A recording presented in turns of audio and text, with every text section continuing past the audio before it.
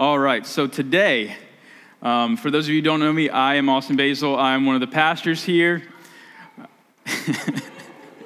We are going to be continuing in James. We're going to be in James 1. If you have a Bible, go ahead and open that up there. James 1, 13 through 17. If you don't have a Bible, there's one in the pew back in front of you. And if you don't have one that you own, that is our gift to you.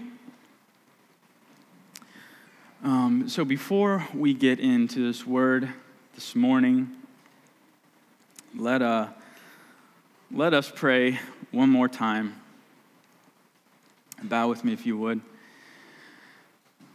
Heavenly Father, thank you for this day. Lord, thank you for this great honor and privilege to even be here. Lord, to be a part of this team, this family here at Oasis.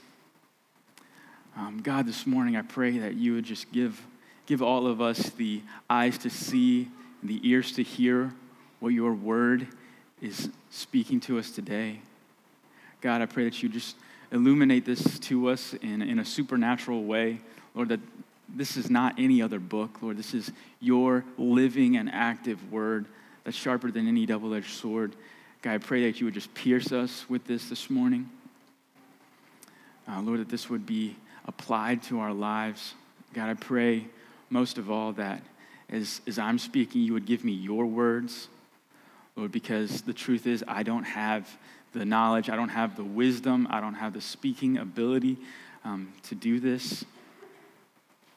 Lord, I just need your spirit to speak through me, Lord. Thank you. In the name of Jesus, amen. Okay, so I wanted to open up with a quote here. I think Abby can throw it up there for us.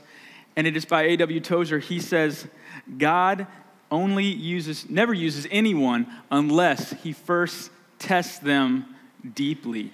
God never uses anyone unless he first tests them deeply.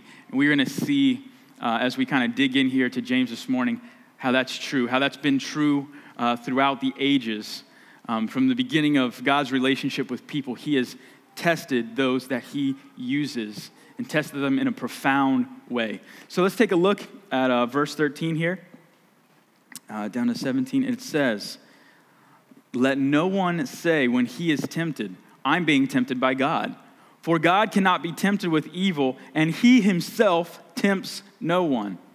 But each person is tempted when he is lured and enticed by his own desire. Then desire, when it is conceived, gives birth to sin, and sin, when it is fully grown, brings forth death.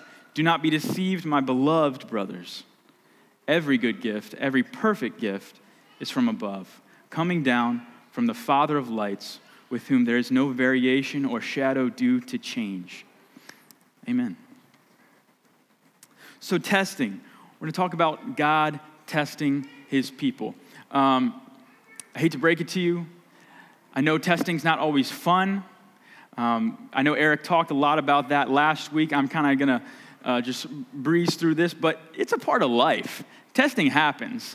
If you're alive today, you've probably been through some testing, but I want to look at kind of the why of how God tests people, the purpose in him testing people. And simply it's this: his purpose is to strengthen their character, to strengthen yours and my character, and see if they will trust him, if they will follow his way. Plain and simple. To see if we are going to trust him, to see if we are going to follow his ways, and knowing that his ways are better than our ways, if we're going to humble ourselves and have those ears to listen. And we can trust and we can know that Romans 8:28, therefore we know God works all things to the good of those that love him. Those are called according to his purpose. He has our best interests at heart in these tests. So I was reading an article earlier this week, and I'm kind of a space nerd, so I was reading about the space shuttle, the new space shuttle, the Orion space shuttle. It's going to be like the one they're going to try to go to Mars with. It's pretty exciting.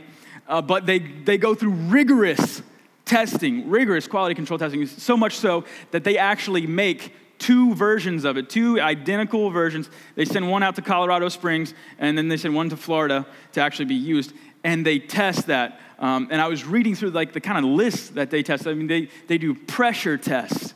They just subject it to immense pressures that it's going to experience as it's traveling through the atmosphere and as it's out in space.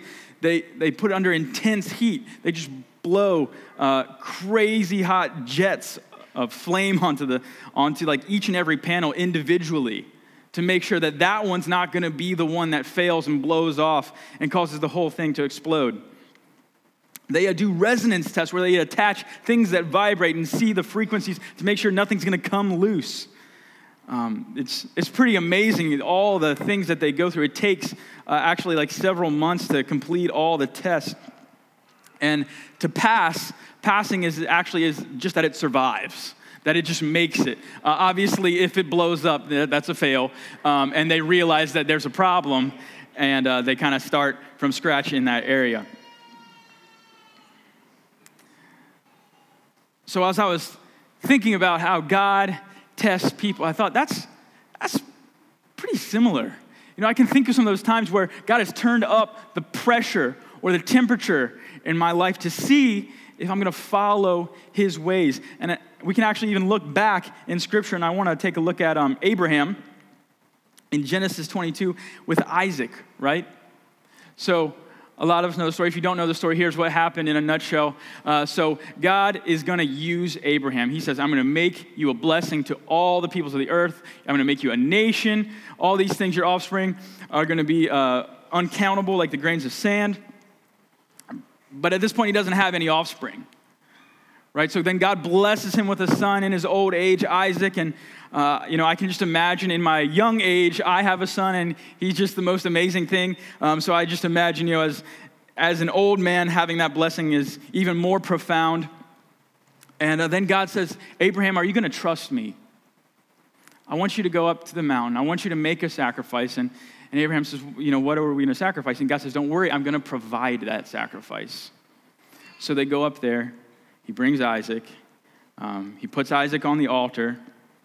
And then we know before he does that, God says, wait, look, the angel of the Lord actually comes and says, wait, look, there is a sacrifice. And there was a ram that God had provided, and they sacrificed the ram. But God was testing Abraham to see if he would follow him over his own desires, over his own love for his child. Abraham passed that test. He succeeded. Then we see later in Exodus 16 actually, all of Israel, right? So at this point, the kind of the fruit that Abraham succeeded is seen that Israel exists now. The nation of Israel exists, right? They've come out of Egypt. They're in the desert with Moses, and what do? They're complaining already, right? Now they have just seen God do all these miracles in Egypt. There was plagues. There was parting the sea. There's all these just amazing cloud of fire at night, cloud during the day leading them. And they get in the desert, and then they start to rebel against Moses and say, "Why'd you bring us out here? What is God going to do with us? Did he take us to this place in the desert just to kill us?" And I've been reading through my Bible plan to try to do the Bible in a year, and just Israel, time and time again, this is their theme. It's God does all these amazing things for them. They start complaining about it. They get in trouble, and then they repent and they go back to God. And so they're complaining they don't have anything to eat now, right? And God's like, "Don't worry. I'm going to send you manna. You're going to pick it up in the morning. There's going to be plenty. Don't worry about it. Don't take too much because it's not going to work. Just trust me in this, that I'm going to provide for you. I've said you're my people. I'm going to take you where I have for you to go." But they don't.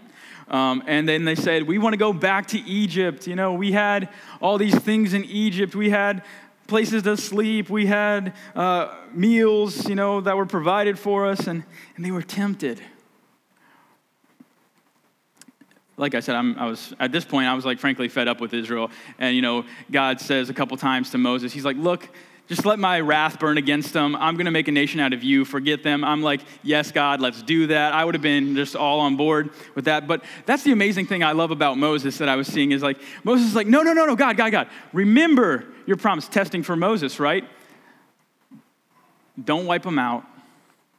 Remember your promise. God remembered his promise, right? It was a test for Moses when Israel's rebelling.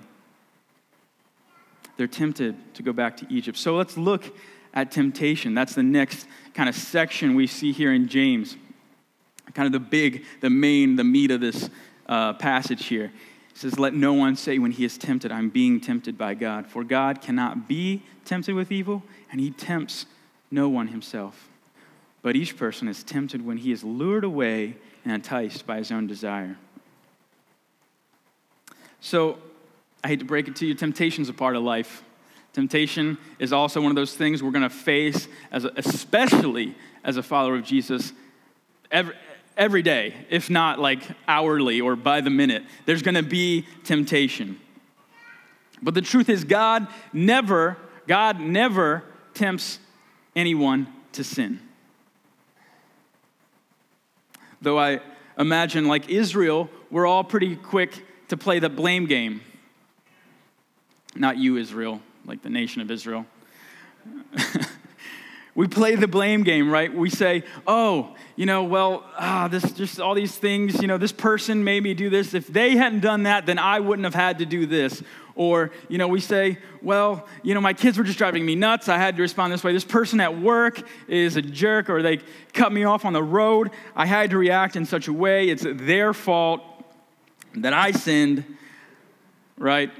Or what about this one? This is the one I think we really like here. The devil made me do it. Anybody heard that one? It's like, I just want to stop people when they say, like, hold on, do you mean like literally the devil took control of you? And that doesn't happen. I mean, if that happens, you have a whole lot of other issues, and never mind. We don't have time for that right now. But the truth is, Satan does tempt people, right? We see that from the very beginning. Sinned against God. What was the very first thing Adam said? This woman you gave me. It's like, Adam, you're in charge. But Satan does tempt people, like we see in the garden. He's the father of lies. He's the prince of the power of the air. Peter says he prowls around like a lion, searching for someone to devour. But get this. Satan's main tool for temptation is what?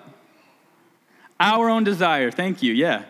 It's our own desires. He says, but each person is tempted when he's lured away and enticed by his own desires. It's our sinful nature that lures us away. All he needs to do is divert or distract us, right? All he needs to do is grab our attention, and then we're lured away. We're gone. Because those are our desires. That's what we are seeking after.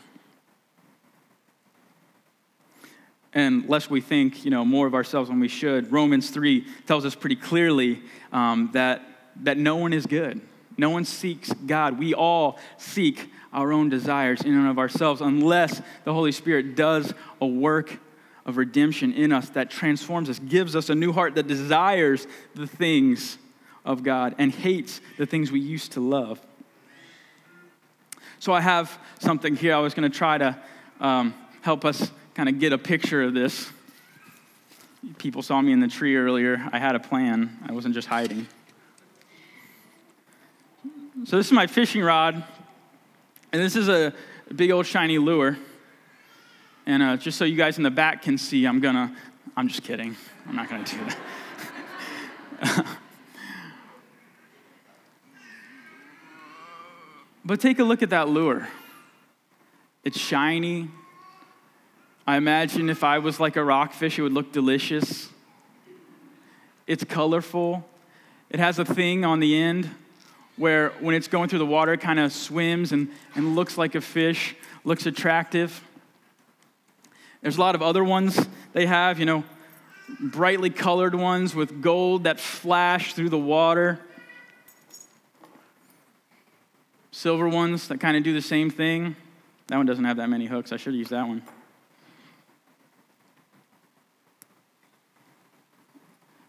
And Satan uses all those different aspects. Maybe it's the flashiness. Maybe it's the glitter of life that diverts our attention. Maybe it's that this is what we think we need. This is where our next meal is going to come from. And I imagine that's how a lot of fish have met their end. They're like, oh, look, here's another thing for me to eat. This is my next meal. But then they're hooked. They take the bait.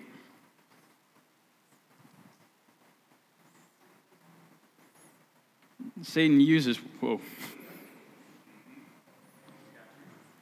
It got me earlier. Satan uses any and all of those things in his repertoire of our innate sinful desires to lure us away. Take a look back at Israel's temptation, right? It's to go back to Egypt.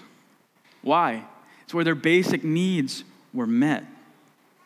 You know, they talk about like, yeah, sure, we were oppressed by the Egyptians, but at least we had onions and leeks, right? So a great reason to go back to Egypt, obviously. Now, that probably wouldn't have worked on most of us unless it was like steak or pizza. But the question is, so what's your lure? What's your personal lure? What part of this attracts you to take the bait? What is it that you run to or seek after over trusting God with every single part and detail of your life? Not like, notice how I said that?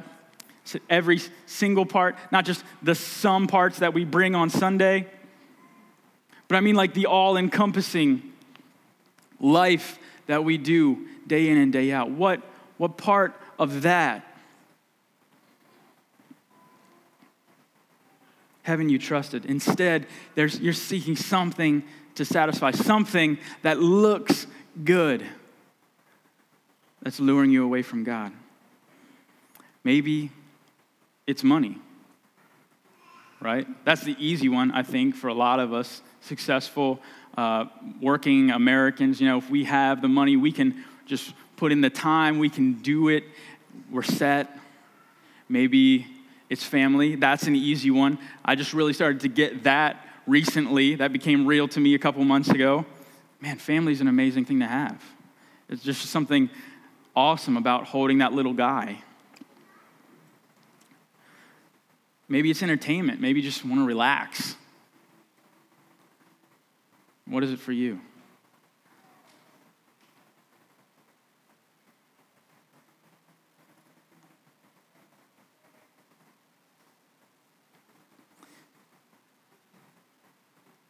The next section we want to take a look at here is kind of the other main heading here, where James says, do not be deceived, my brothers. Verse 16, he says it, don't be deceived, my beloved brothers. Every good gift, every perfect gift is from above, coming down from the Father of lights, with whom there's no variation or shadow due to change.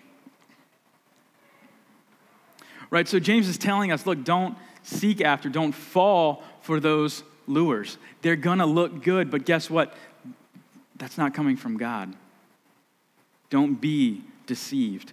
The good gifts, the perfect gifts are going to come from him, are going to come from when he's testing you, when you've been tested and maybe you're just trusting. There's blessing in that. See, there's a movement going on, and it's been going on for a while. It's called humanistic relativism, or just relativism for short. And it states that there's no objective truth. Or in other words, we make our own truth.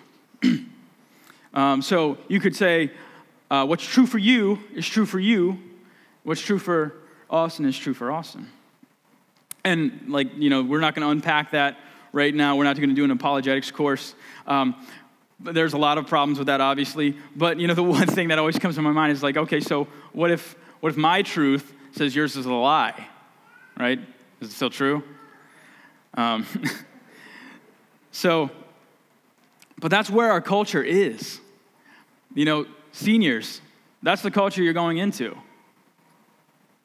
where there is no objective truth. And you, I pray, we hope, are going to stand firm on something that never changes. You're going to believe and trust in the Father of lights, with whom there's no variation or shadow due to change.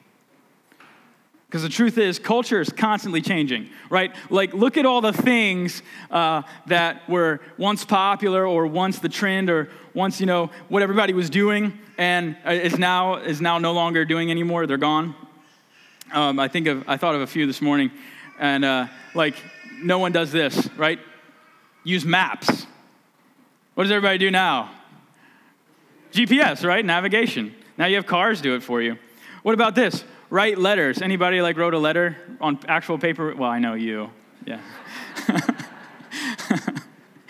And I know several of you have definitely a blessing and ministry that do that around in the body of Oasis, and that's amazing. But most people, what? They call, they email. Anybody know what AIM is? Right? Yeah, anybody use that back in the day? That used to be the cool thing. I remember middle school, we get on AI. It's an instant messenger thing on the internet you could use. That was so cool. What about this one? House phones. Anybody still got a house phone? Wow.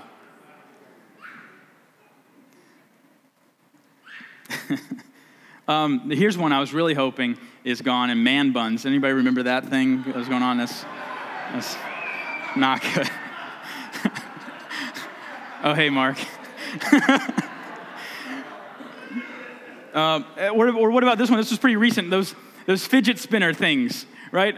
I was like, I never even figured out the point of them, but they were in. Everybody had to get them. All the stores were having them, and now they're just in a junk heap.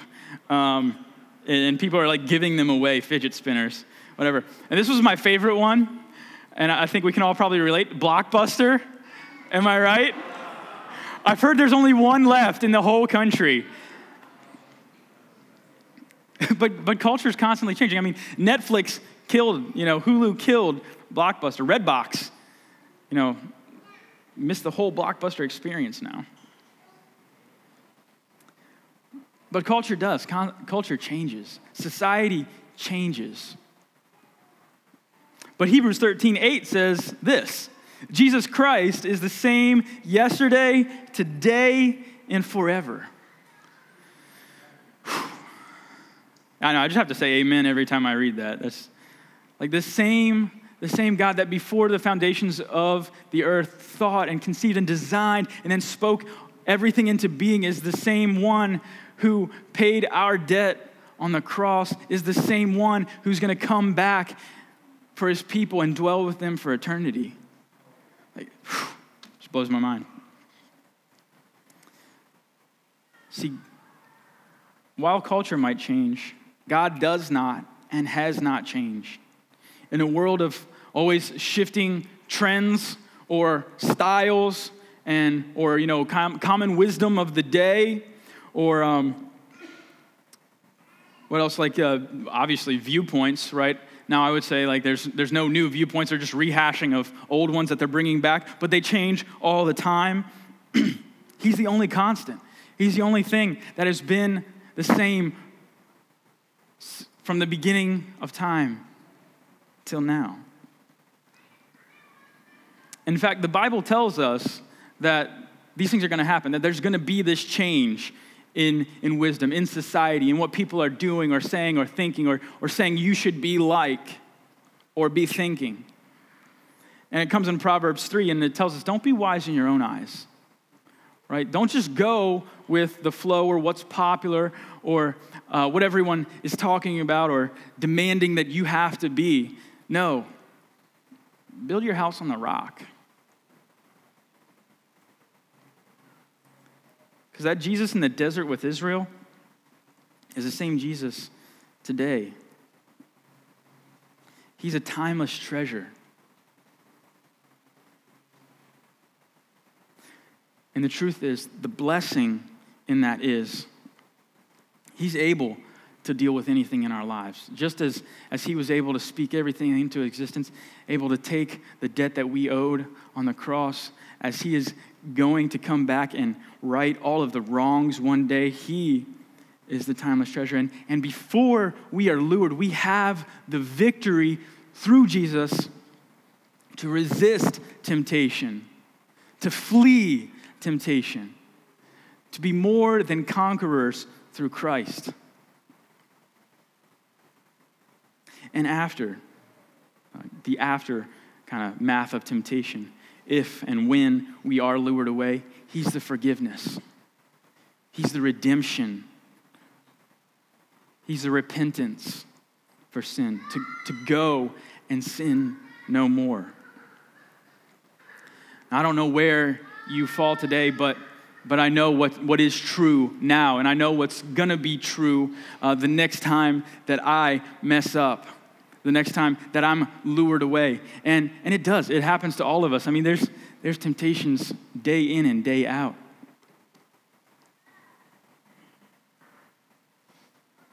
I just think of car shopping even recently. Gosh, this dude almost made me lose my Jesus on there. I was like, Jesus, take the wheel. This guy's going out. But I was tempted just to give into frustration and anger.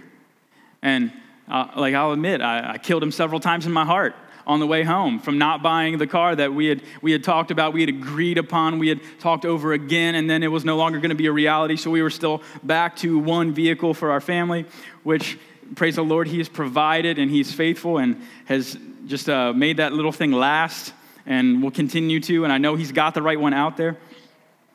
But the truth was, Jesus says, what? If you harbor anger, if you hate someone in your heart, you've already murdered them. And so I did. I had to go, and I had to repent. It's just the reality that we deal with. And there's countless other ones, and I definitely don't want that list up on the screen. I don't know where you are, but I know what is true, that he's able to deal with anything in our lives. He's able to deal with any situation or circumstance, whether it's trial or temptation, whether it's testing. Know that it produces character. That in those tests, God is seeking someone he's going to deeply use. Remember what A.W. Tozer said, he doesn't use anyone unless he tests them deeply first. He has to see that you are committed, that you are faithful. Sometimes I think we get confused and we think that there's these three paths to follow in life. Right, there's we know about the wide path, right, from Matthew 7:14, right? Thank you. Okay. And that's the path that's easy, and it leads to destruction. And there's a narrow path with a narrow gate, and those who find it are few, and it's hard. But then I think we've invented this third one, and it's like pretty wide, but it's a little bit more narrow than the really wide one, and it's what a lot of us in church like to follow, and it's kind of just I'm going to have Jesus and have the world too, and that just doesn't work. Because what ends up happening is, like we talked about on our camping trip, we get lured away. Those seeds of the gospel that are sown get choked out. And now it's going to fall. Oh. All right, stay there.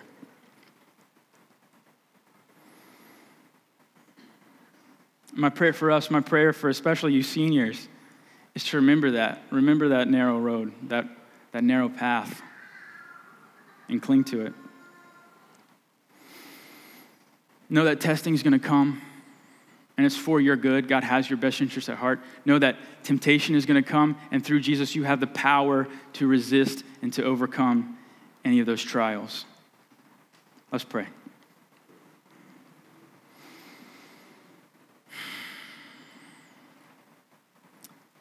Lord Jesus, I just thank you that you do test us.